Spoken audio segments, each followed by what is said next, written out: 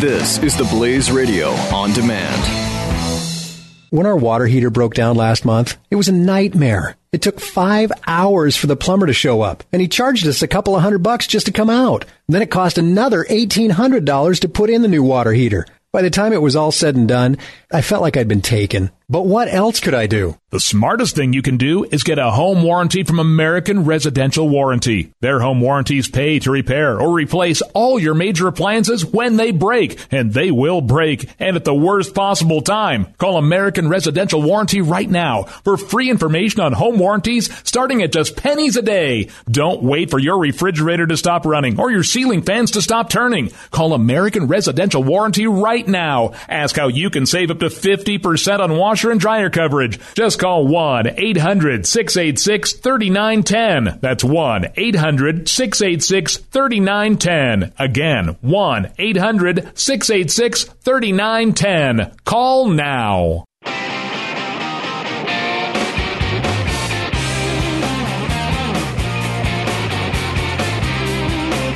Mike Slater. Apologize, we had some technical difficulties, but we are live right now. Thanks for being here. Want to play, because we got a lot to do, and we will rebound, I promise. I want to play one clip here from the debate. And there's one other clip maybe I want to play a little later, too. But we don't have much debate talk, actually. Let's do 146 here. This is a Muslim girl who's a YouTube celebrity. She has a YouTube page where she does makeup tips. So here it is. I'm Nabila Noor. I'm a Muslim American born and raised in the U.S. who creates beauty and lifestyle videos on YouTube. In 2015, the number of hate crimes against Muslims in the U.S. has tripled. And on social media, where I spend a lot of time, I've seen many attacks directed towards fellow Muslims. This culture of hatred is only driving ISIS to radicalize, recruit, and incite violence. As president, what would you do to address this toxic climate and promote increased tolerance in the United States? Okay. All right. Let's answer that question. Well, I'm not going to answer the question. We're going to put a little appropriate context to that question. So again, keep in mind who's asking this question. This is a YouTube celebrity. She's a Muslim. Her parents are from Bangladesh. And again, she makes makeup tutorial videos. And she's asking at this GOP debate about the climate of hate towards Muslims. Now, just one quick message to Miss Nabila Noor. If you lived in most any Muslim country, they would stone you for wearing makeup. Let alone you be a celebrity for giving makeup tips. So please don't lecture America about tolerance. Now, listen, I know you got a lot of people saying right now, like, oh, Slater, just because Saudi Arabia, throws gay people off the roof doesn't mean that we can also be discriminatory or mean towards gay people or Muslims or whoever. Yeah. I know. But I take a defensive posture when people talk about the climate of hate towards Muslims. When you, Muslim woman, you wouldn't be able to walk outside your door with an opinion, let alone be able to question presidential candidates. There are no presidential candidates in your country, only here in America. A little gratitude would be nice. That's why I get defensive. I'm sorry. Now, also a little context here, which I think is important. She talks about, again, the climate of hate. Is that the word she used, right? Climate of hate towards Muslims in America. Little context here. According to the FBI, they release every year hate crime statistics for the previous year. So 2014, most recent year we have, there were 6,400 hate crimes in America. 6,400. Of those, 18% of them were based on religion. Most of them were on skin color, race, and then you get sexual orientation, stuff like that. But 18% of the 6,400 were on religion. Of those, 14% were hate crimes against Muslims. 14%. 59% of hate crimes based on religion are against Jews. 59%. So Miss Noor and all the candidates, what are we going to do about the climate of hate against Jews in America? Is there any plan there? Is that what we're talking about as well? Because there are far more Jews who are victims of hate crimes in America than Muslims. Far more. 4 times as many. Why wasn't that question asked? Why was that question asked at all at the GOP debate? Why at the Republican debate do we have progressives ask questions? Isn't that weird? I guarantee you they wouldn't let you ask a question at the Democratic debate. So why do we have Bella Noor asking questions at the? But that's I guess it's a side point. If I don't care if progressives ask questions, but you would think Fox News or whoever would pick a good one. That's not a good question because it's based off a false premise, right? That Muslims are that there is a climate of hate against Muslims. There's not. And it's also a lack of awareness, lack of understanding, like a lack of gratitude. So why ask? It's absurd. Yes, do people do mean things? Do people say mean things? Twice did someone cut a pig's head off and throw it outside a mosque in America? Yeah, with 330 million Americans, I think a vast majority are pretty stinking tolerant. I was in Detroit a couple months ago, right when ISIS was the big story. And I was in the Detroit airport boarding a plane. Standing next to me was a Muslim man, about 40, and then a woman in a burqa, full burqa. You could just see her eyes, right? And we're about to board. I'm standing right next to him. And I look at everyone else. No one batted an eye. This toxic atmosphere. Give me a break. 1-888-900-3393. Mike Slater Show, The Blaze Radio Network. Spread the word. You're listening to Mike Slater. Part of the next generation of talk radio. On the Blaze Radio Network.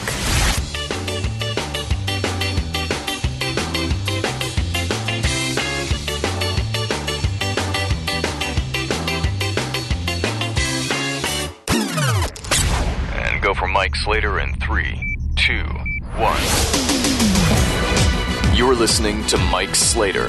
Part of the next generation of talk radio. Only on the Blaze Radio Network. Slater Crusaders. America's the greatest country in the world. Oh, no, another CNN ticker. Oh, geez, I just looked. I didn't even know this TV was on. And I just look up and the CNN is another ticker. 47 hours and 54 minutes and 19 seconds until the Iowa caucus coverage begins. CNN's getting out of control with their tickers. Jeez Louise. 47 hours? Do we really? Anyway. How are you, Slater Crusaders? Hope you're having a great weekend so far. Lots to do. Let's see. I want to talk about the Challenger crew a little bit here. I want to do our humble tribute to our adventurers, our explorers. Of course, that disaster was 30 years ago, 2 days ago. But first, I want to talk a little bit about Iowa and about the campaign and all the rest. Was it last Friday when the National Review put together their about 30 or so conservative intellectuals, and they each wrote short essays, including my boss, Glenn Beck. They wrote short essays on why you should not vote for Donald Trump. Now, I'm not going to go into a whole thing now because it's, I guess, old news now, but I on my local show, I was a bit critical of people who wrote essays against Trump, not because they wrote them, but because of how they wrote them. Friendly criticism is all constructive criticism. Because I feel like if one's goal is to convince a Trump supporter to not vote for Trump, then I think all those people who wrote the essays whiffed. Big time. Missed by a mile. Because they tried to use reason. They tried to use logic to try and convince people who are supporting someone based on identity and emotion. Now, I want to be clear. There's nothing wrong inherently. There's nothing inherently wrong with supporting someone out of emotion and supporting someone because you have an identity connection to them. But if you are trying to convince someone who, let's say there's someone who supports Trump out of emotion and identity. If you're trying to support that person not to, no amount of reason will convince them. Here's the line you need to remember. Identity beats analogy. Analogy beats reason. Reason beats nothing. I was on the Dr. Drew show on Headline News a couple days ago and said this. Identity beats analogy. Analogy beats reason. Reason beats nothing. So if you're trying to appeal to someone, reason, I don't want to say it's worthless, but that's the least persuasive. You can use analogy, that's a little more persuasive, but identity is the most persuasive arguments that you can make. And Trump appeals to identity. I am strong. You are strong. They are weak. Vote for me and be a winner. That's identity. Deep persuasive connections when you are connected to someone based on identity. A reason argument is, did you know that Donald Trump supported the auto bailouts and the Obamacare? Which, okay, but reason beats nothing if you're trying to persuade someone. Reason beats nothing.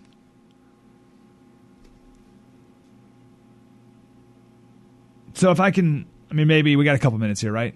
Because we got a lot to do. But if I were tasked to, now I'm not saying I'm trying to do this. I'm just saying if I were tasked with this mission to convince a Trump supporter to not convince Donald Trump, I would do my best to appeal to identity. So I'm imagining myself sitting across the table from someone wearing a Make America Great hat.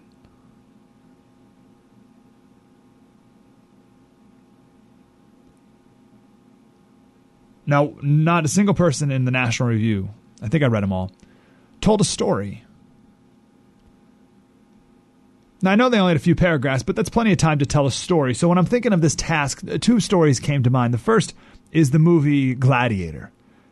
It was on TV the other day. It's one of those movies, whenever it's on, it's like, oh, well, here we go. Watching this for the next hour and 30 minutes or whatever it's on. There's an amazing scene in this movie of Caesar, right, the leader of Rome, coming to Maximus. We've talked about this before. Coming to Maximus, and he says to Maximus, I want you to become the protector of Rome after I die. Will you accept this great offer that I have given you? And Maximus says, with all my heart, no. And Caesar responds, that is why it must be you. The reluctant leader. It's one of the great stories in human history, and it happens to be one of the great stories in American history. The person who doesn't really want the job is the best person for the job. George Washington was the same way. He didn't want to be the president of the United States. He didn't want it. He knew how hard it was going to be. He wasn't sure if he was up for the job. And after he declined it twice, he took it. And my favorite part about that is when people were deciding what to call him. His vice president, Adams, he said, he threw out a couple suggestions. He said, well, George, how about His Elective Majesty? Or His Mightiness? Or His Highness? Right? Those are the suggested titles for the leader of the executive branch. And George Washington said, what are you, crazy? How about we go with President? President is the most basic, simple, no frills, no ego title possible. That is the definition of taking the lowest seat at the table. President. Why do those two stories matter? Because great men always put the mission above themselves. Mission first, they come second. Think of the greatest people you know, but think of the greatest veterans you know. Like in your family, your friends, neighbors, think of the veterans that you know in your life that you admire. You got that person? We all know someone. Have you ever heard them brag about their service? Ever once? Do you find that person who you admire, that veteran who you admire, are they boastful? Are they arrogant? Do they show you their medals, brag about their war stories? No. In fact, the people who do the most incredible things, they're the quietest of all. Why? Because they have the most important characteristic of a great leader. The most important characteristic. It's not strength. Strength is good. Strength is important. It's not the most important. Why do we think our World War II veterans are the greatest generation? Why do we call them that? We don't call them the greatest generation because they stormed the beaches. We call them the greatest generation because they came back home and didn't brag about it. And any World War II veteran you've ever talked to, they never brag about it. You thank them for their service, and what do they say? Oh, I was just doing my job. They're humble. The greatest characteristic of a leader is humility. Our Navy SEALs. I live here in San Diego, so I got a couple Navy SEAL friends, and it's a Navy SEAL community. This is where the SEALs train, right down the street. I was with a friend the other day. I was in a Bible study with a SEAL. There's a couple guys, 10 of us. And there was a new guy in the group. And we were talking about our jobs or whatever. And the new guy says to the SEAL, he says, oh, what's your job? What do you do for a living? You know what he said? You know what the Navy SEAL said? I'm in the military. You know what he didn't say? I was in the raid that killed bin Laden a couple of years ago. You heard of him? Yep, that was me. No. I was in the military. I'm in the military. These are the people we admire the most. Who are you? Who are you? Are you a boastful person? Do you like boastful people in your life? Did you have a friend, or do you have a friend who constantly brags about themselves? All the great things that, like, no, you don't hang around people like that.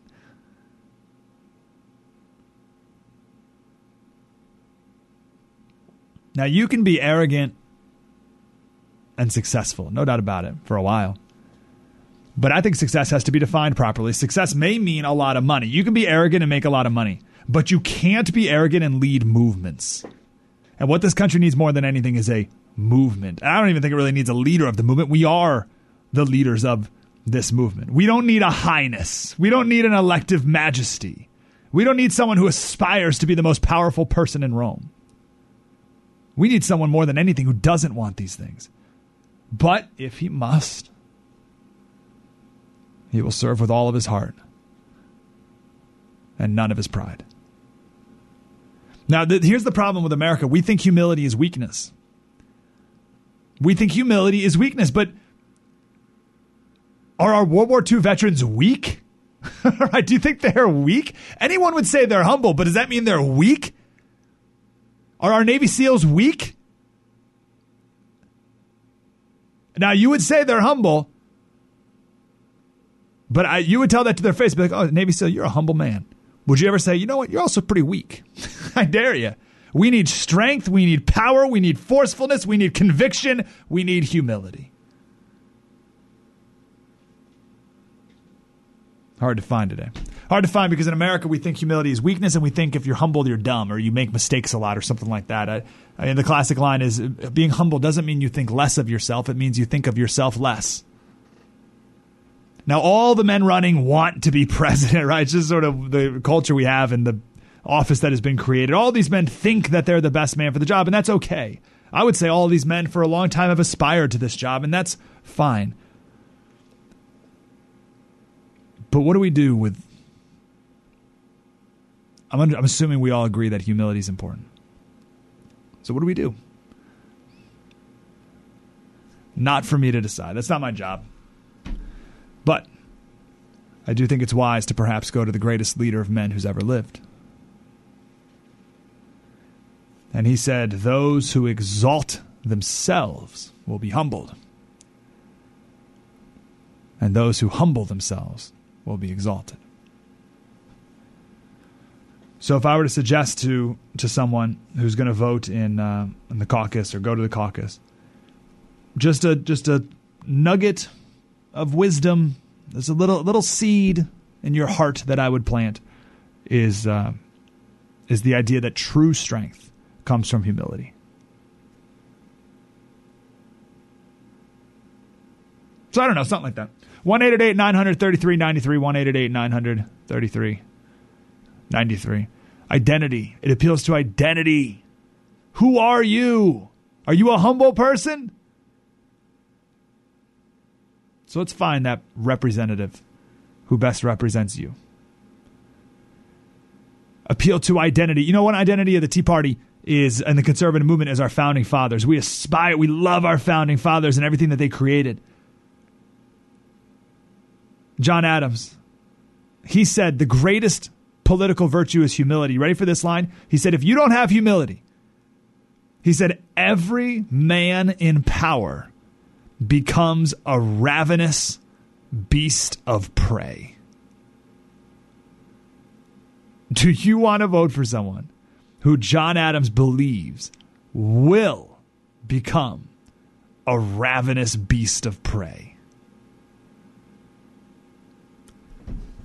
1-888-900-3393. Mike Slater Show, the Blaze Radio Network. Spread the word. Mike Slater on the Blaze Radio Network.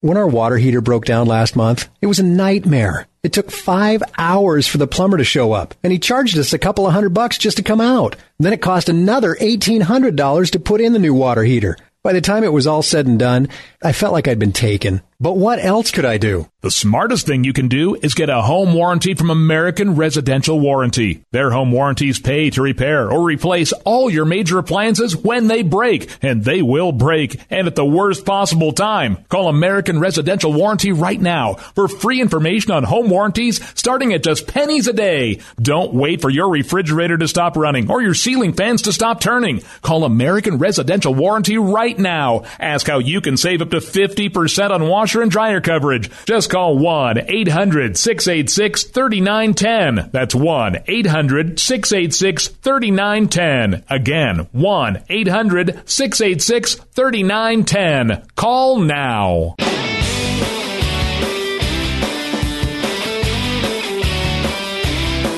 Mike Slater. Hi, Slater Crusaders. So I just want to be clear. No one has ever tasked me with trying to convince a Trump supporter to not vote for Donald Trump, and I do not feel that that is my task, and I've never been tasked. But if I were tasked, that's what I would have said. I want to tell a story here of Abraham Lincoln. He was one of our presidents, actually first president born not in the original 13 colonies. How about that for a little Abraham Lincoln fact? And he wasn't supposed to be president. I mean, not only you look at his childhood, but there were three other, even as an adult, there were three other men who were supposed to get the nomination, but he got it. Long story short, and if you've ever read Team of Rivals, you know the whole deal, but the three men who were supposed to get it over him to get the nomination, Lincoln put them in his cabinet. And he made his rivals his most trusted advisors. Today, because we don't have leaders who are humble, presidents reward loyalty. Lincoln rewarded rivalry. One of his rivals was Edward Stanton, and Lincoln appointed him Secretary of War. And there was a time when Lincoln gave Stanton a suggestion on where to transfer regiments around, like from one place to the other. So he gives the letter. So Abraham Lincoln writes this suggestion, and it's from the President of the United States, so it's a little more than a suggestion. Gives it to a congressman, and the congressman passes the letter on to Stanton. And Stanton reads it and thought it was a terrible idea.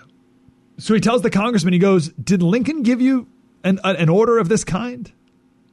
And the congressman said, "Yes, he did, sir."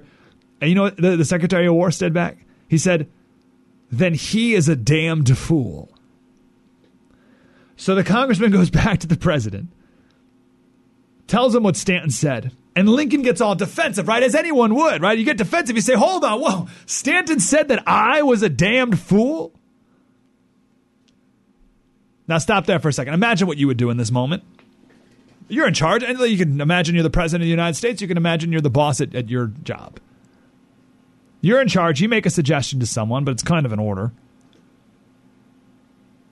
The person you give it to doesn't like it. And not only do they say no, but they call you a fool for suggesting it. How do you feel, right? You're angry. You're defensive. Call me a fool. They're the fool. That's the natural human reaction, right? You know what Lincoln did? He got angry at first, right? Whoa, wait, what? I'm sorry. Stanton said I was a damned fool. Then he sat back, took a deep breath,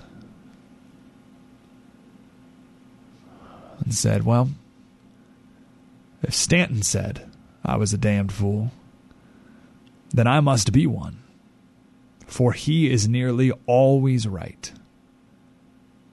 And generally says what he means. I will step over and see him. Isn't that awesome? I want to read a short paragraph here from Doris Kearns Goodwin. She's the author of Team of Rivals. Please read the book if you haven't. And I just want to read it. And I want to, as I'm reading it, think if you're going to just think two things. First, do we believe that these are necessary characteristics of a good and effective leader? First thing. So I'm going to read this paragraph. Do you think that these are necessary characteristics of a good leader? Second thing, does your candidate for president and president, Congress, I mean, there's a lot of local elections coming up, obviously, right? So does your candidate for whatever have these? Do you have these characteristics? As a father, a mom, husband, wife, son, daughter, right? Like, do you have these characteristics? So are these essential? And B, do you have them? And does your candidate have them? So here's Doris Kearns Goodwin talking about Abraham Lincoln. He possessed an uncanny ability to empathize with and think about other people's points of view. He repaired injured feelings that might have escalated into permanent hostility. He shared credit with ease. Lincoln assumed responsibility for the failure of his subordinates. He constantly acknowledged his errors and learned from his mistakes. He refused to be provoked by petty grievances. And he never submitted to jealousy or brooded over perceived slights.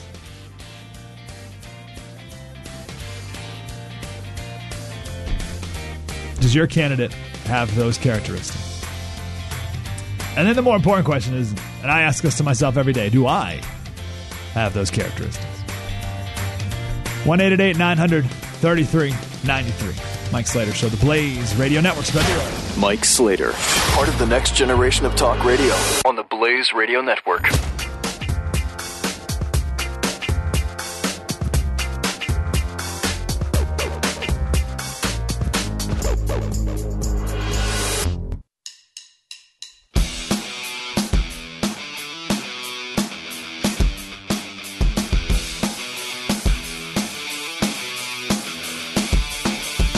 Mike Slater on the Blaze Radio Network. Corey just said he's taken 2 pages of notes so far. That's cool, Corey. I appreciate that, man. I have no intent. I didn't ever realize people take notes. Better watch what I say. I want to change gears here a little bit, if that's okay.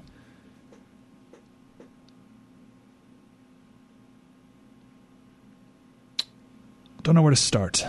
30 years ago.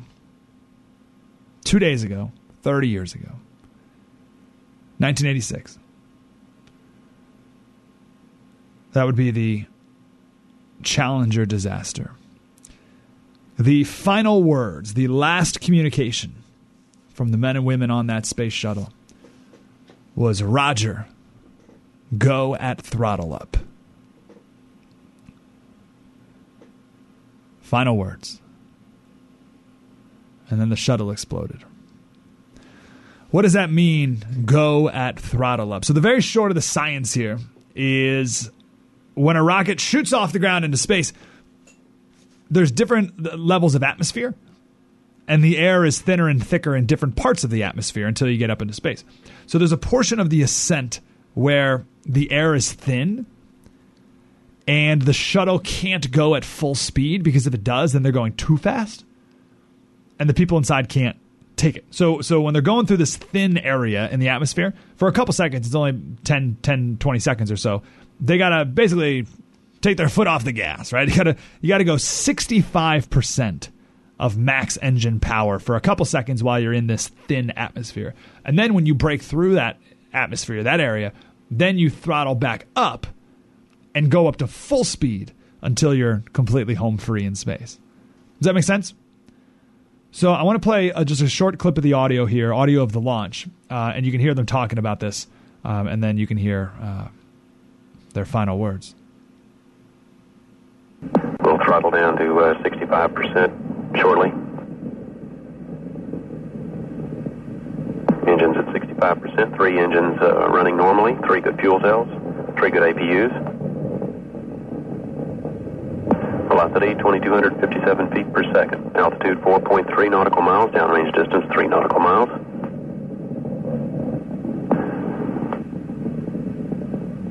Engines throttling up. 3 engines now at 104%. Challenger, go at throttle up. Challenger, go at throttle up. It's at that moment that the shuttle exploded and the 7 astronauts.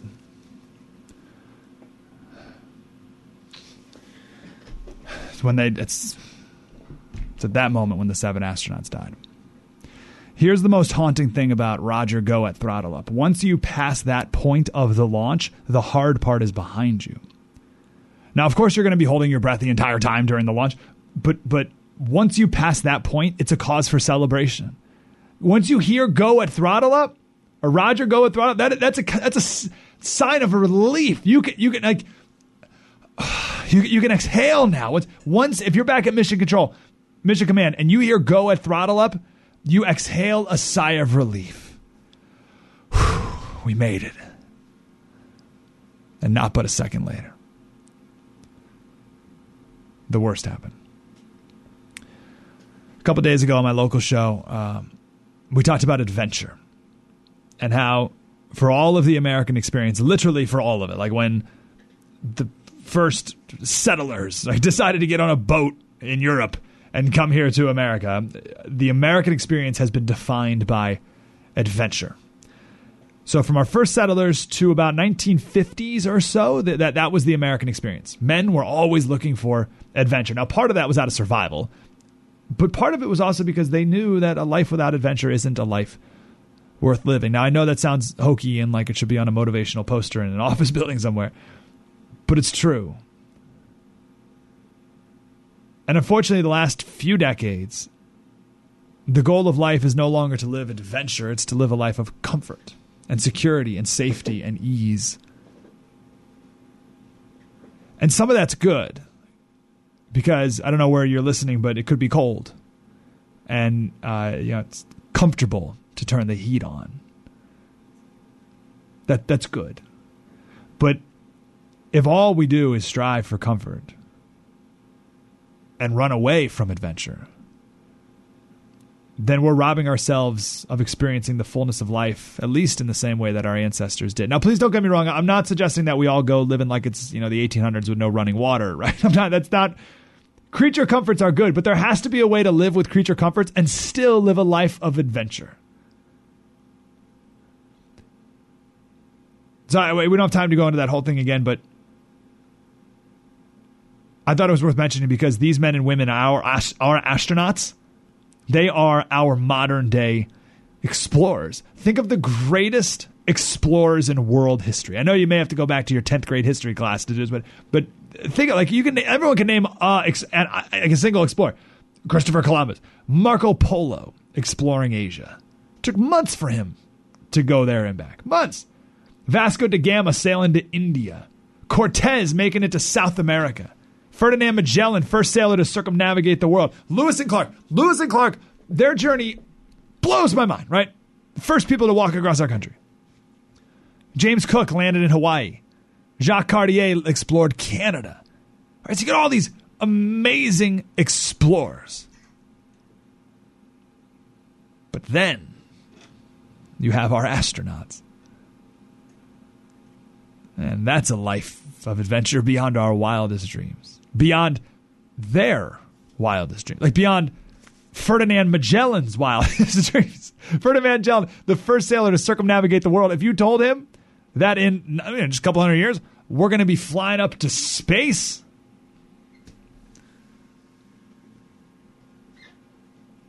I'm sure you've heard the speech, you may remember it, that Reagan gave that evening. And people often talk about his last line. He said that these astronauts, they slipped the surly bonds of Earth to touch the face of God. It's a great poem. It's written by a British fighter pilot in the early 1900s, John McGee Jr., I think. But there's a line before that I think is important. He said, this is Reagan, he said, "There's a coincidence today. On this day, 390 years ago, the great explorer Sir Francis Drake died aboard ship off the coast of Panama. In his lifetime, the great frontiers were the oceans. And a historian later said he lived by the sea, died on it, and was buried in it." Well, today we can say of the Challenger crew, their dedication was, like Drake's, complete.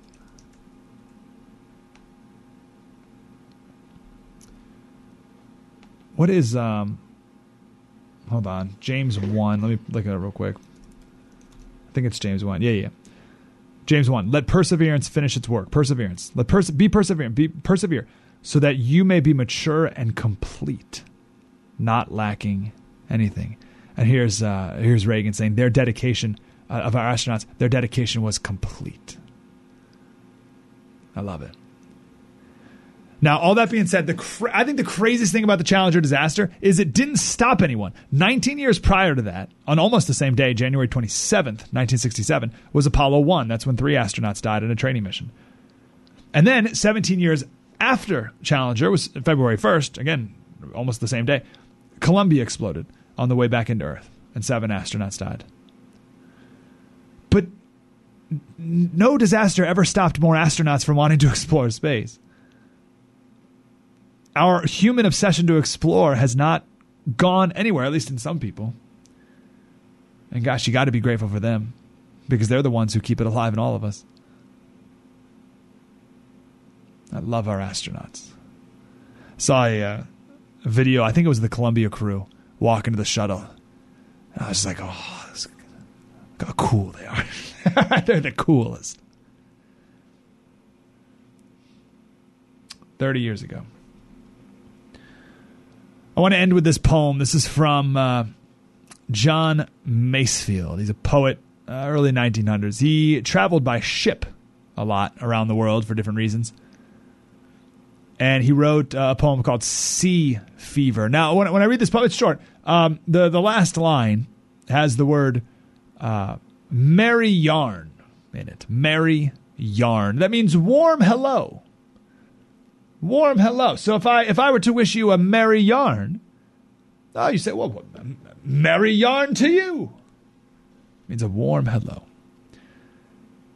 Sea fever. He said, I must go down to the seas again, to the lonely sea in the sky. And all I ask is a tall ship and a star to steer her by. And the wheels kick and the wind's song and the white sails shaking, and a gray mist on the sea's face and a gray dawn breaking. I must go down to the seas today. For the call of the running tide is a wild call and a clear call that must not be denied. And all I ask is a windy day and the white clouds flying and the flung spray and the blown spume and the seagulls crying. I must go down to the seas again, to the vagrant gypsy life, to the gull's way and the whale's way where the wind's like a whetted knife. And all I ask is a merry yarn from a laughing fellow rover and a quiet sleep and a sweet dream when the long trip is over. There's never an appropriate or complete enough tribute to our astronauts, our adventurers, the greatest explorers, all of whom buried or memorialized, appropriately so, among the other great heroes in our history at Arlington National Cemetery. 1-888-900-3393. Slater Radio on Twitter. Mike Slater Show, the Blaze Radio Network. Spread the word. This is Mike Slater on the Blaze Radio Network.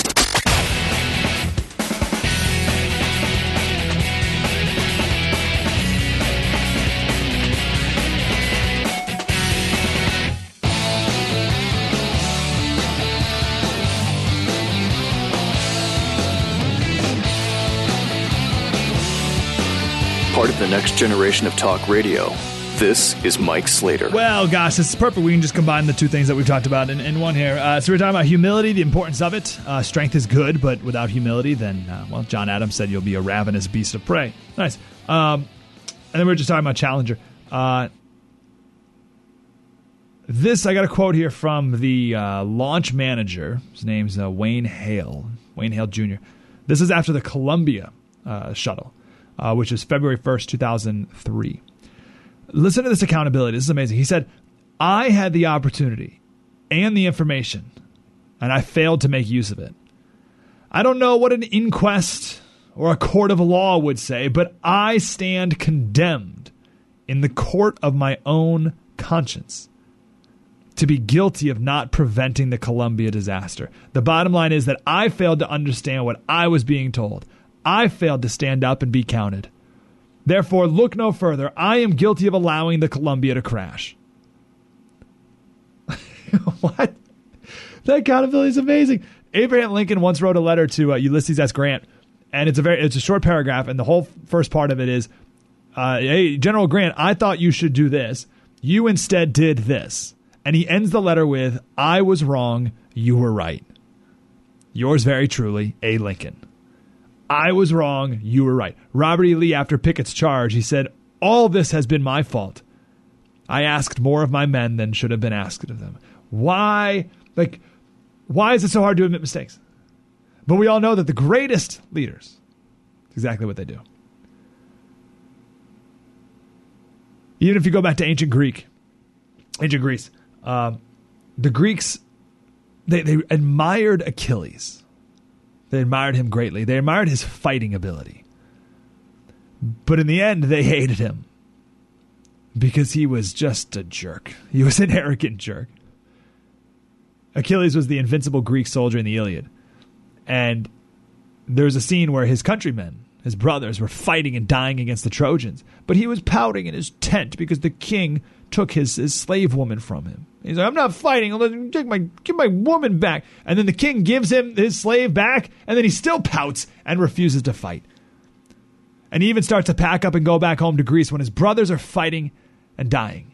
And the only reason he decided to go and fight at all is because one of the Trojans killed his best friend. So he decided to go back, but not to serve others, not to serve his best friend, or fight alongside his best friend, or to fight for a bigger cause. He was motivated by revenge. The Greeks despised Achilles' arrogance. And one of the most shameful things that Achilles did is when he was pouting, he asked Zeus to make the Trojans win so that after the Greeks lost, then they would miss Achilles even more. And that like imagine, let's say Cam Newton gets hurt in the beginning of the game next week, and then he wishes his team to lose so that the whole next year they're like, oh, if we would have won if Cam Newton was there. We love Cam Newton. We lost because we didn't have Cam. He's so great. Like, would you want someone on your team who, if they get hurt, they wouldn't root for you and your team? Well, that was Achilles, and that's why the Greeks, although he was an invincible, nearly, except for his heel, an invincible soldier, they despised him. So think about that when you're voting for president. Who does that person put first? In their eyes, their heart, their mind, and their vision. Mike Slater Show, the Blaze Radio Network. Spread the word. You're listening to Mike Slater on the Blaze Radio Network. And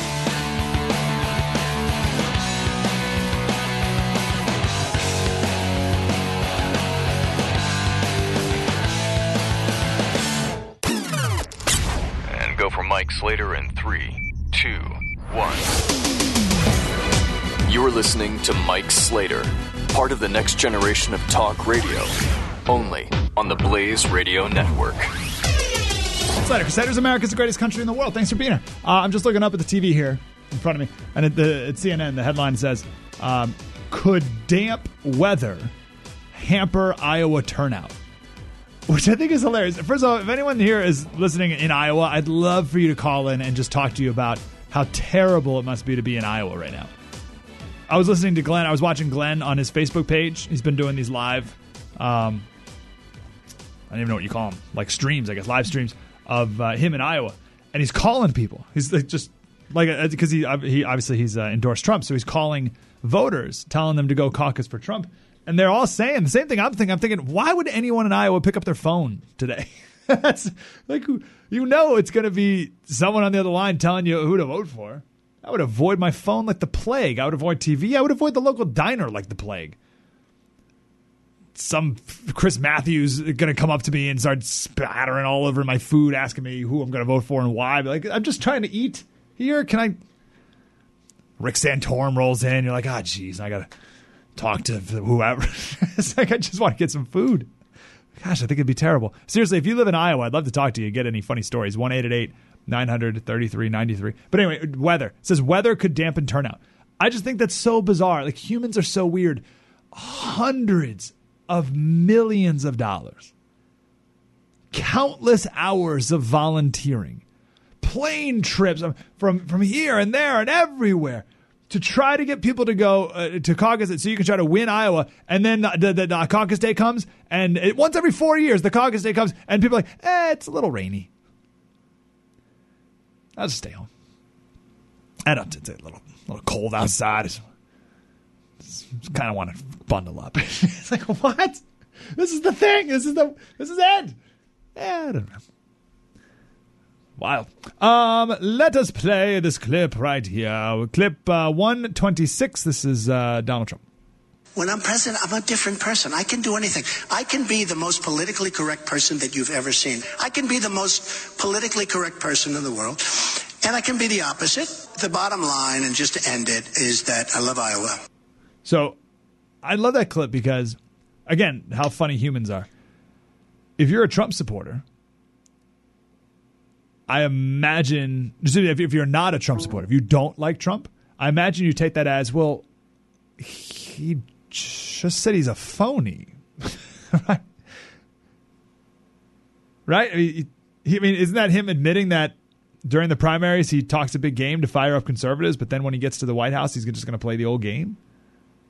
Right? He's going to play nice with Boehner and McConnell and Pelosi and Schumer, like he said the other day, right? Talks this big game about not being PC, but then he says, when I'm president, I'm a different person. I can be the most politically correct person you've ever seen. Like, what is... Who is this guy? Like, why do people vote for him, right? That's if you're not a Trump supporter. But I totally see if someone is a Trump supporter, they rationalize it and say, well, look at him. He's just making deals, right? He's good at making deals because he's so likable. And he can negotiate better than anyone. He's nice when he needs to be nice. He's tough when he needs to be tough. This is how he got along with the last 6 mayors of New York City and was able to build buildings and make deals with all of them. Even Dinkins. It's funny. It's just fascinating. You could take two people and they can hear the same thing and interpret it in 2 totally different ways. Right? Trump says that and someone can say, he's a phony. And someone else could say, he's so authentic and real. Like, what? How can we be so different? Now, no matter what you think about that, this is an important thing for all of us to come to a decision on. I believe that Donald Trump. Now, I've also, let me make another disclaimer here. About a month ago, I predicted that he will win the presidency. And I got tons of emails from people like, how dare you support Donald Trump? Like, no. I predict he will win. That doesn't necessarily mean I want him to win. Like, I can want the Chargers to win the Super Bowl, but I predict that the Broncos will. Or you know what I mean? Like I can want the Panthers to win, but I predict that you know what I mean? The Broncos will win. Two different things. Wanting and predicting are two. I predict that Donald Trump will win. And I believe if he does, when he does, he will use executive orders to get things done. Why wouldn't he? Can anyone tell me, make an argument why he wouldn't use executive orders to get things done? He's gone his whole life as an executive at his own company making decisions. And a decision, like when he makes a decision, he says, do it. And they do it. And that's it. So why would he go to the White House and then suddenly subordinate himself to all the clowns in Congress? He would never do that. He will use executive orders to get things done. I'll hear an argument as if you don't think that's the case, but I think most people would. I've heard a lot of talk the last month or so about who created Donald Trump. Have you heard this stuff? How did this happen? Who created Donald Trump? Was it the limp-wristed Republican, the establishment, who never got anything done, and they left this void so big that people are desperate for representation of any kind, so they ran to Donald Trump? Or no, I've heard it before. It was the Tea Party. Someone put on my Facebook wall that it was you, Slater, you and the rest of your Tea Party people, who with all your violent rhetoric, you made it suitable. You made an environment suitable for someone like Trump to run. You made it acceptable. I've heard people say it's the Democrats, right? The Democrats, they moved the pendulum so far to the left these last 7 years that now the pendulum has to swing equally far to the right, whatever that means, right, and left. So I hear this all the time. Who created Donald Trump? I don't know. I don't know if it's important. Maybe it is. I don't know. But what I do know, and this is what we have to come to a conviction on. What I do know, we all know, is that Barack Obama, in this next year especially, is going to create even more executive orders. And not only, we have to look at every executive order he passes, not only as like, what is the executive order? But every executive order he passes creates a new precedent that Donald Trump will exploit if/when he's president. Which makes every single Barack Obama executive order even more dangerous than the executive order itself. Does that make sense? So the White House Chief of Staff Dennis McDonough, he told just the other day, he said the president plans audacious executive orders in the next year. And the goal is to do things and do it in a way so that, this is a quote, so that it will not be subjected to undoing through Congress or otherwise. Now, otherwise is an interesting choice of words because, I guess that means the courts, right? Because there's only two ways to undo an executive order. Three, I guess. Another executive order, Congress or courts. I don't know another way. Congressional amendment, I guess, right? But so what the president said there, what his chief of staff said, is that he is going to unilaterally pass executive orders that Congress and the courts can't get rid of. That is obviously, and we don't even need to go there, that is obviously in direct violation of the system of checks and balances that our founders came up with. This unchecked power will eventually turn into tyranny. That's why checks and balances are there in the first place, because they lived under tyranny with the king, and the king did whatever he wanted. So my argument is, the more that Barack Obama uses executive orders this year, the more that, if he wins, Donald Trump will use them next year. And while a part of me wants to say, so you better watch out, progressives, right? Everyone on the left, you better watch out what you're doing this year, because next year our guy's going to get in there and he's going to give it back to you. Part of me wants to say that.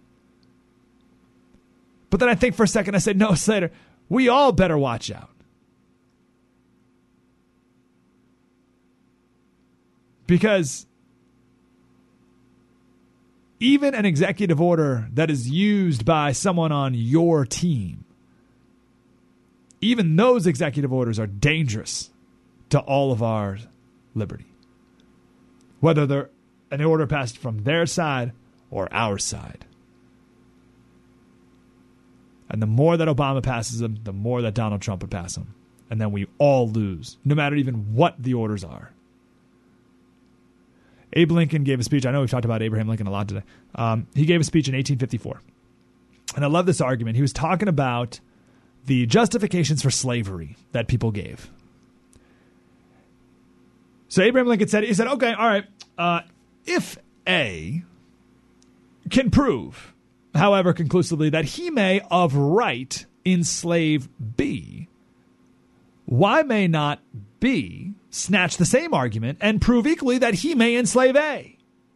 Right? Does that make sense? So if Charlie, the white guy, says that he can enslave the black slave over here, well, why can't the black slave prove that he can enslave Charlie? Okay, so here's what Abraham Lincoln says. He says, all right, you say that A is white and B is black. Okay, it is color then. The lighter having the right to enslave the darker. Take care. Because by this rule, you are to be slave to the first man you meet with a fairer skin than your own. Oh, okay, you don't mean color exactly, Lincoln says. Okay, you mean that whites are intellectually the superiors of the blacks and therefore have the right to enslave them. Take care again. Because by this rule, you are to be slave to the first man you meet with an intellect superior to your own. But you say, no, Lincoln, you got it wrong. It's a question of interest. And if I can make it my interest, then I have the right to enslave another. Okay, very well. Because if he can make it his interest, then he would have the right to enslave you. I love Abraham Lincoln. Right? He's saying, be careful of the arguments that you're making to enslave people. Be careful of those, because those same arguments can be used to enslave you. And I use the same argument against the president. Mr. President, be careful. Take care. As Abraham Lincoln said, take care of the executive orders you pass this next year. Because Donald Trump will come in, rescind those orders, and then pass new ones against you.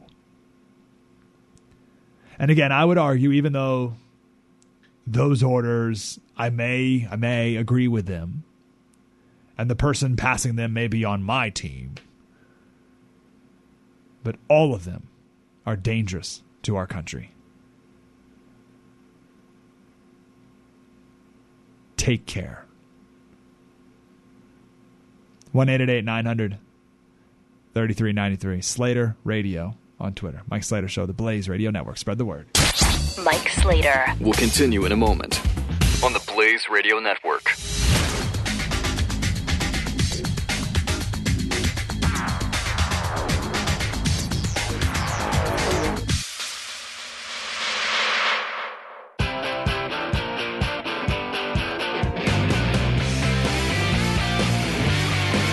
Mike Slater. Hello, Slater Crusader. Let's see what to talk about. I guess we can wrap up that segment. So, does that make sense? Like, people think that their form of tyranny is great, and this is why the pendulum just keeps going back and forth and back and forth. And their form of tyranny is great until it's turned back on them. Right, I guess a recent example would be college professors. I love reading I don't love. Well, I kind of do. Reading articles about how college professors are scared of their own students. Right, they're afraid to say anything. They're afraid to suggest anything. They're afraid to ask students to read certain books. Heaven forbid to give a low grade. I talked to a professor who gave a low grade to a kid, and the student came to him and was on the cell phone. And the person, I don't know who it was, the girl, whoever, called her mom and was yelling at the teacher with the mom on the phone, and then said, here, she wants to talk to you, and handed the phone to the teacher with, like, the mom. Like, what? Right, so they're scared to do anything.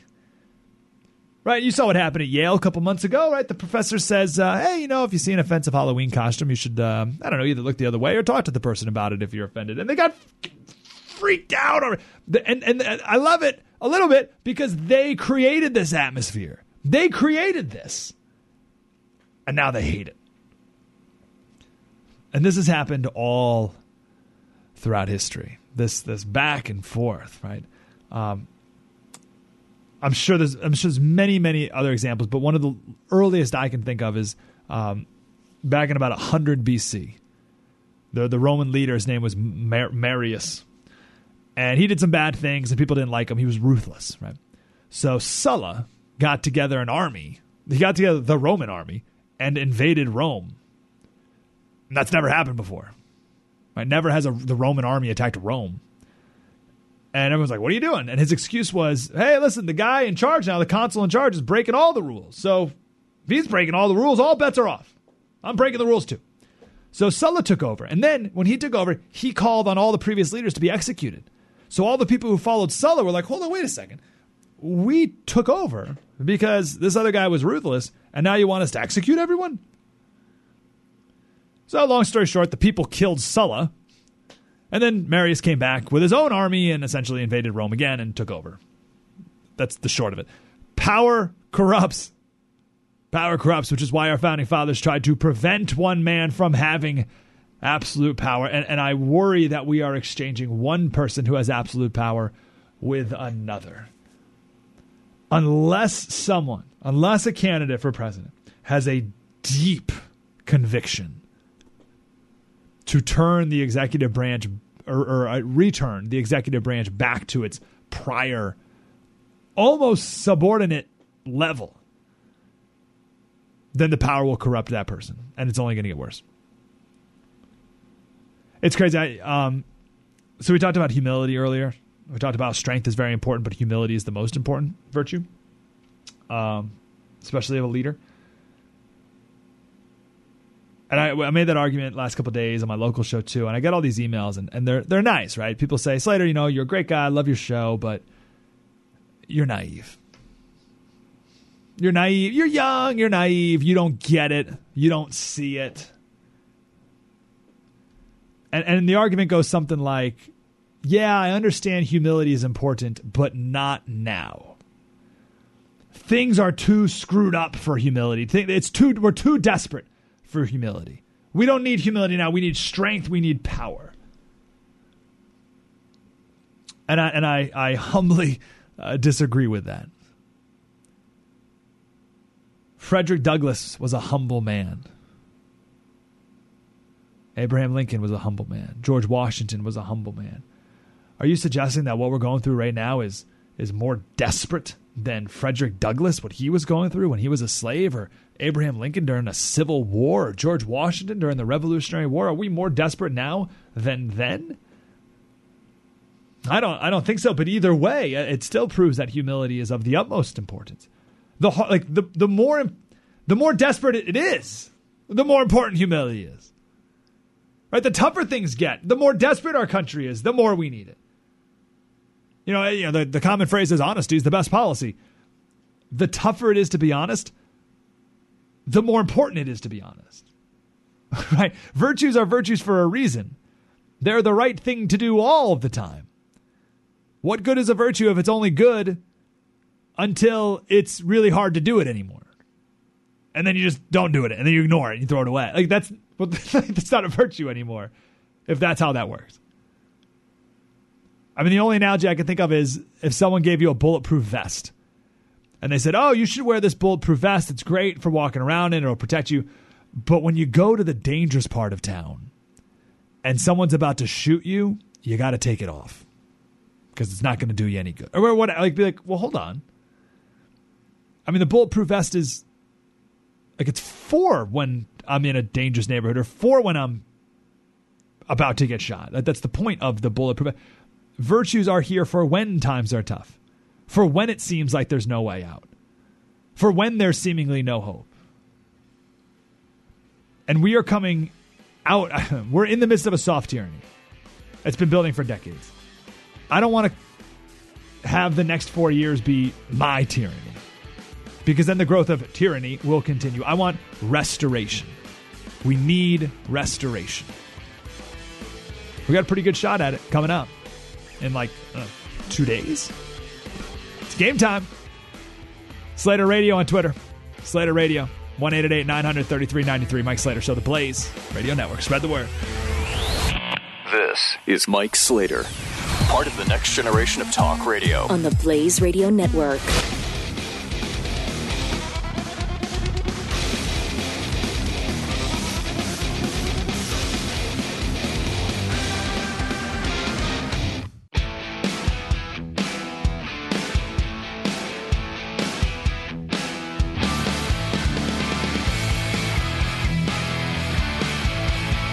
(888-900-3393). Mike Slater is on. Slater Crusaders, how are you? I don't know. We can talk more politics. Do you want to talk more politics? I don't really want to. Let's talk about this instead. So I'll give you a quick update on our Make-A-Wish. Bryce. So the real short of it is, Bryson, sophomore, high school here in San Diego, he has brain cancer. He was diagnosed not long ago, 6, 7, 8 months ago, something like that. And his football team, his JV football team, decided all to shave their heads. And we got it on video. So what happened, Bryson got up enough energy to go to a football game, and they brought him out to the coin toss, and they all had their helmets on. Usually they don't yet, but they all had their helmets on. And then they went to the middle of the field to pray. It's Cathedral High. And they all took their helmets off to reveal their shaved heads. Like Bryson. I'll never forget one of the kids yells at Bryson. He goes, "Bryson, now we're all the same." I love it, right? So we made a video of that experience, put it on YouTube. Didn't get a ton of hits, but whatever. It was cool. And then they put it on people.com. People Magazine got a hold of it. And we're like, oh, neat. And now the reason I love that People Magazine got it is because, it's People Magazine. Let me people.com here. Okay, so here's the headline of people.com right now, right? Here's all the stories. Kanye West says he won't speak about, whatever. Laverne Cox and Sarah Rafferty, it's just garbage. Kris Jenner opens up about her friendship with Nicole Brown Simpson. It's like, what, huh? So it was this just dumb, just trash. And then in the middle of it, high school football team shaves their head for teammate, right? It was like this shining light in the middle of this ridiculous people.com-ness. So anyway, long story short, Make-A-Wish Foundation found it. They called us and they said, we want to make a wish for Bryson. And Bryson's wish was to be a part of restoring a 66 Mustang. Now, real quick, time out. This has all come back to me a couple weeks ago. And I'm mad at everyone for not hollering at me. I said Chevy Mustang, apparently, a couple weeks ago. But I apologize. I don't even know what I was thinking. I'm sorry. Chevy Mustang. Someone wrote me a Twitter message that said, Slater, your man card has officially been revoked. Chevy Mustang? I'm like, I'm sorry. I don't know what. Anyway, he wanted to restore a... oh, darn it. I'm trying to think of another brand other than Ford to make a joke. What's another brand other than Chevy and Ford? Chrysler Mustang. Yes, a Chrysler Mustang is what we're trying. The thing is, Make-A-Wish Foundation can't just give someone a car. So I called up a friend of the show, and he just went with it. So long story short, they got 50 people lined up to work on this car, one part of the car or the other. So Bryson has 2 more rounds of chemo. He's finally doing better. They didn't think he was going to make it. But he's finally doing better, and he came to the studio the other day with his dad and his mom and with Ed, who's doing all the restoring of the car with Bryson. And it was awesome. It was the first time Ed and Bryson met, and Bryson told Ed, he's like, I want it to be, metallic cobalt blue with a white racing stripe, and I want the hood to look like this and this and blah, blah, blah, blah. It was so cool. So cool. So things are flying with Bryson's car, and here's the best part. I said, Bryson, listen, man, when you get all better and you got this awesome car and you drive it to school, you're going to be the man, right? You're going to be the man. One of the themes we talk about on the show is hope. This car is giving Bryson a little bit of hope. It's giving him a little bit of reason, a little bit of purpose to fight a little bit harder because he's got to wake up in the morning and he's got to pick out the color, right? He's got to pick out the wheels he wants. He's got to pick out this. He's got to help with this and that. So he's got a reason to fight. And he gets to be the man when he drives to school in a 66 Mustang, right? So I said, Bryson, you're just going to be the coolest guy in school. And Bryson says, yeah, that's cool. But what I really want to do, ready for this, brace yourself. What I really want to do is drive the car to Rady's Children's Hospital and drive cancer patients around and tell them that they can make it too. He said he wants on the back to have a big bumper sticker for Make-A-Wish and for Rady's Children's Hospital so that people will ask him about it and he can tell his story. And he can go and then take some of the kids who are going through chemo and drive them around in his Mustang and say, I was there, but now look. Like, are you kidding me? So that's what he wants to do. He's an amazing man.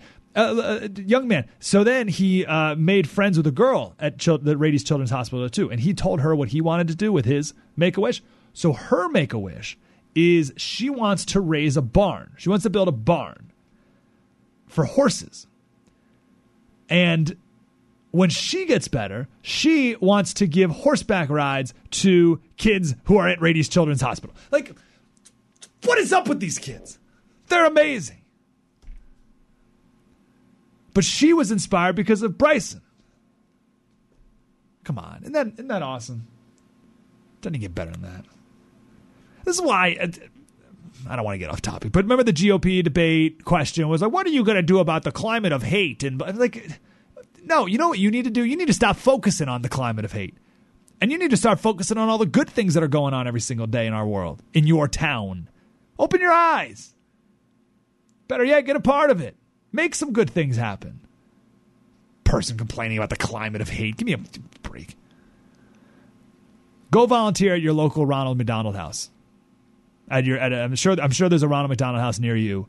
Go make some food in the morning for the families who are staying at the Ronald McDonald House at the hospital, and go look at all the good in the world. Look at it. Look at these amazing parents and these amazing inspirational kids who are going through an incredibly difficult time in your life, and make some breakfast for them. It'll change your life. Do that instead of complaining about the climate of hate. Anyway, after we talked to Bryson, I was reminded of something I haven't checked back into in a long time. It's called the Harvard Study of Adult Development. So they've been doing it for 75 years. So 75 years ago, they gathered 724 men. They were sophomores at Harvard at the time. 75 years ago. And every year, for 75 years, they send a questionnaire to these men. And they ask about their work and their home life and their health. And they draw blood and they scan their brains and they talk to their spouses and their children and their friends. Every year they do a questionnaire. Every other year they visit them in person. And they record these men talking to their wives. And they've been doing it every year for 75 years. And not only did they take this group of Harvard students, but then they also took a group of people from Boston's slums. So they wanted the privileged, and they also wanted people who were living in tenements in the time. They didn't have running water when they first started this study 75 years ago.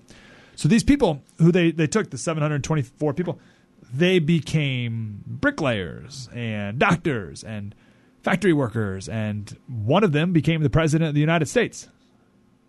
JFK was one of these 724 men who at the time went to Harvard. So there's tens of thousands of pages of information about these men's lives. And the ultimate thing they've learned is about happiness. Longest study of its kind. They've tried things like this other times, but people drop out. The funding dries up. It just peters out. I mean, something going on for 75 years is pretty impressive. It's currently on its fourth director. So, what have they learned about human happiness? Comes down to one thing, and one thing only. It's not about work. It's not about fame. It's not about wealth. And they would ask these people as they were, in their 20s and their 30s and their 40s, and they would ask, what do you think will make you happy? And they all said, money. I want to be wealthy. Or they all said, or some of them said, I want to be famous. I think fame will make me happy. Or I want to be successful in my job. I want to be praised at my work. Okay, that's what these men said when they were in their 20s, 30s, and 40s. But now that, then they got in their 60s and their 70s and their 80s, and today, some of them are still around today. None of them are happy for those reasons. Or unhappy because they don't have those things. It's all about good relationships.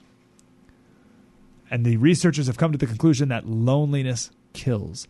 People who are more connected to family and friends and community are happier, and they live longer, healthier lives. Loneliness is toxic. It's toxic. It's a toxin. Your health declines sooner. Your brain functions decline. Now, it's not the number of friends you have. It's the quality of them. So don't go counting your Facebook friends. That's not what it's about. And if they take the happiest and healthiest men in their 80s and go back to their 50s, and they look at the same people in the 50s, it's not their cholesterol levels that determine their health at 80. Right? If you look at someone's cholesterol when they're 50 and you can predict their health when they're 80, no correlation. It's not their cholesterol level that can predict it. It's how satisfied they are with their relationships.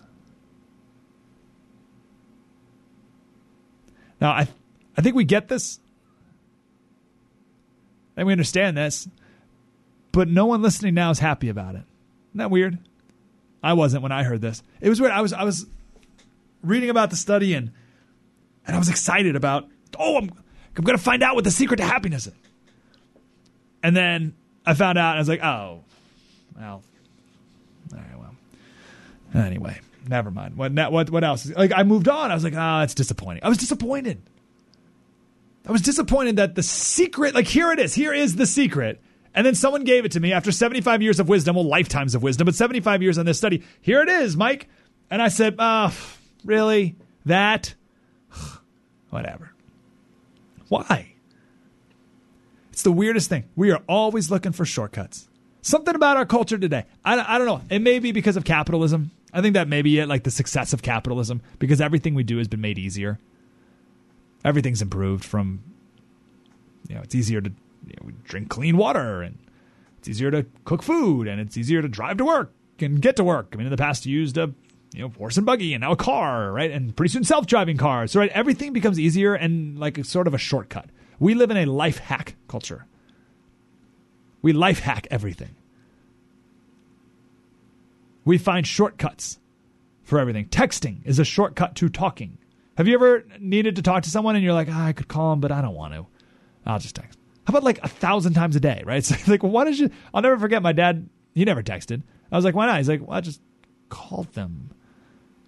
Yeah, but texting is so much easier. Why? Why is it easier? Well, you don't have to talk to them. He's like, yeah, but I want to talk to them. Texting is a shortcut. Email is a shortcut to sending a letter. Right? Everything we do is shortcuts. We always look for shortcuts. But here's the deal with relationships. There's no shortcuts. And that's why it's frustrating. At least to me. Everything that they know about the key to having a successful and healthy life. We get it. We 100% get it. No surprises. No one's shocked. But we're a little bit disappointed. Because I wish that the key to happiness was, I don't know, something simple. Like a pill you could take or something. Or something you eat. Or something you could do for 2 minutes a day. But it's not. It's people. Was it Seinfeld? Was there a Seinfeld episode when they said, people are the worst. People are messy. People are hard. Relationships are difficult. They're complicated. And it's lifelong. And it never ends. And there are no shortcuts. And that's why I don't like this study. Because I'm holding out hope for a shortcut. Or you can just, Slater, stop looking for a shortcut. And take the narrow road. The one that leads to true happiness. And health. 1-888-900-3393. Mike Slater Show, the Blaze Radio Network. Spread the word. You're listening to Mike Slater on the Blaze Radio Network.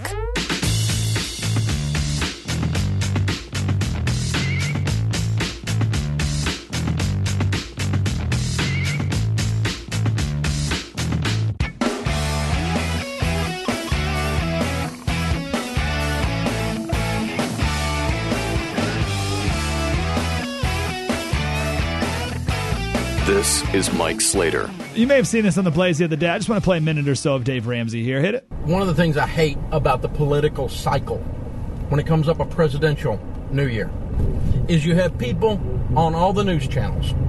You have people on the left and on the right. You have Republicans and you have Democrats telling you how they're going to fix your life. And the reason I hate that is, A, it's a lie. It's not true. B, it makes you think that you can sit around and wait on one of those morons to fix your life. There's nobody on the news channel that's going to fix your life. There's no government program that's going to fix your life. There's no Republican that if he gets elected is going to become Jesus, and there's no Democrat that if they get elected is going to be the Jesus of your life and give you everything you ever wanted. It's an absolute lie. And it's been going on since man invented politics, I guess. But you know what? I don't care. I don't care where it came from. What I care is what it's doing to this nation and what it's doing to some of you out there that are watching. You are not a victim. You're not a victim of big corporations. You're not a victim of Wall Street. You're not a victim of capitalism. You're not a victim of wealth inequality. You're not a victim of racism. You're not a victim. Now, are all of those things real? And do they sometimes oppress you and me? You bet. We can actually stop it there because we're running out of time. He goes on to say, you are the hero of this story. You are not the victim. William Howard Taft, he said, the world is not going to be saved by legislation. He says, actually, if we went 2 years without people saying be enacted, we'd be a lot better off. He wrote that in 1916, still true today. Spread the word. You're listening to Mike Slater. Part of the next generation of talk radio. On the Blaze Radio Network.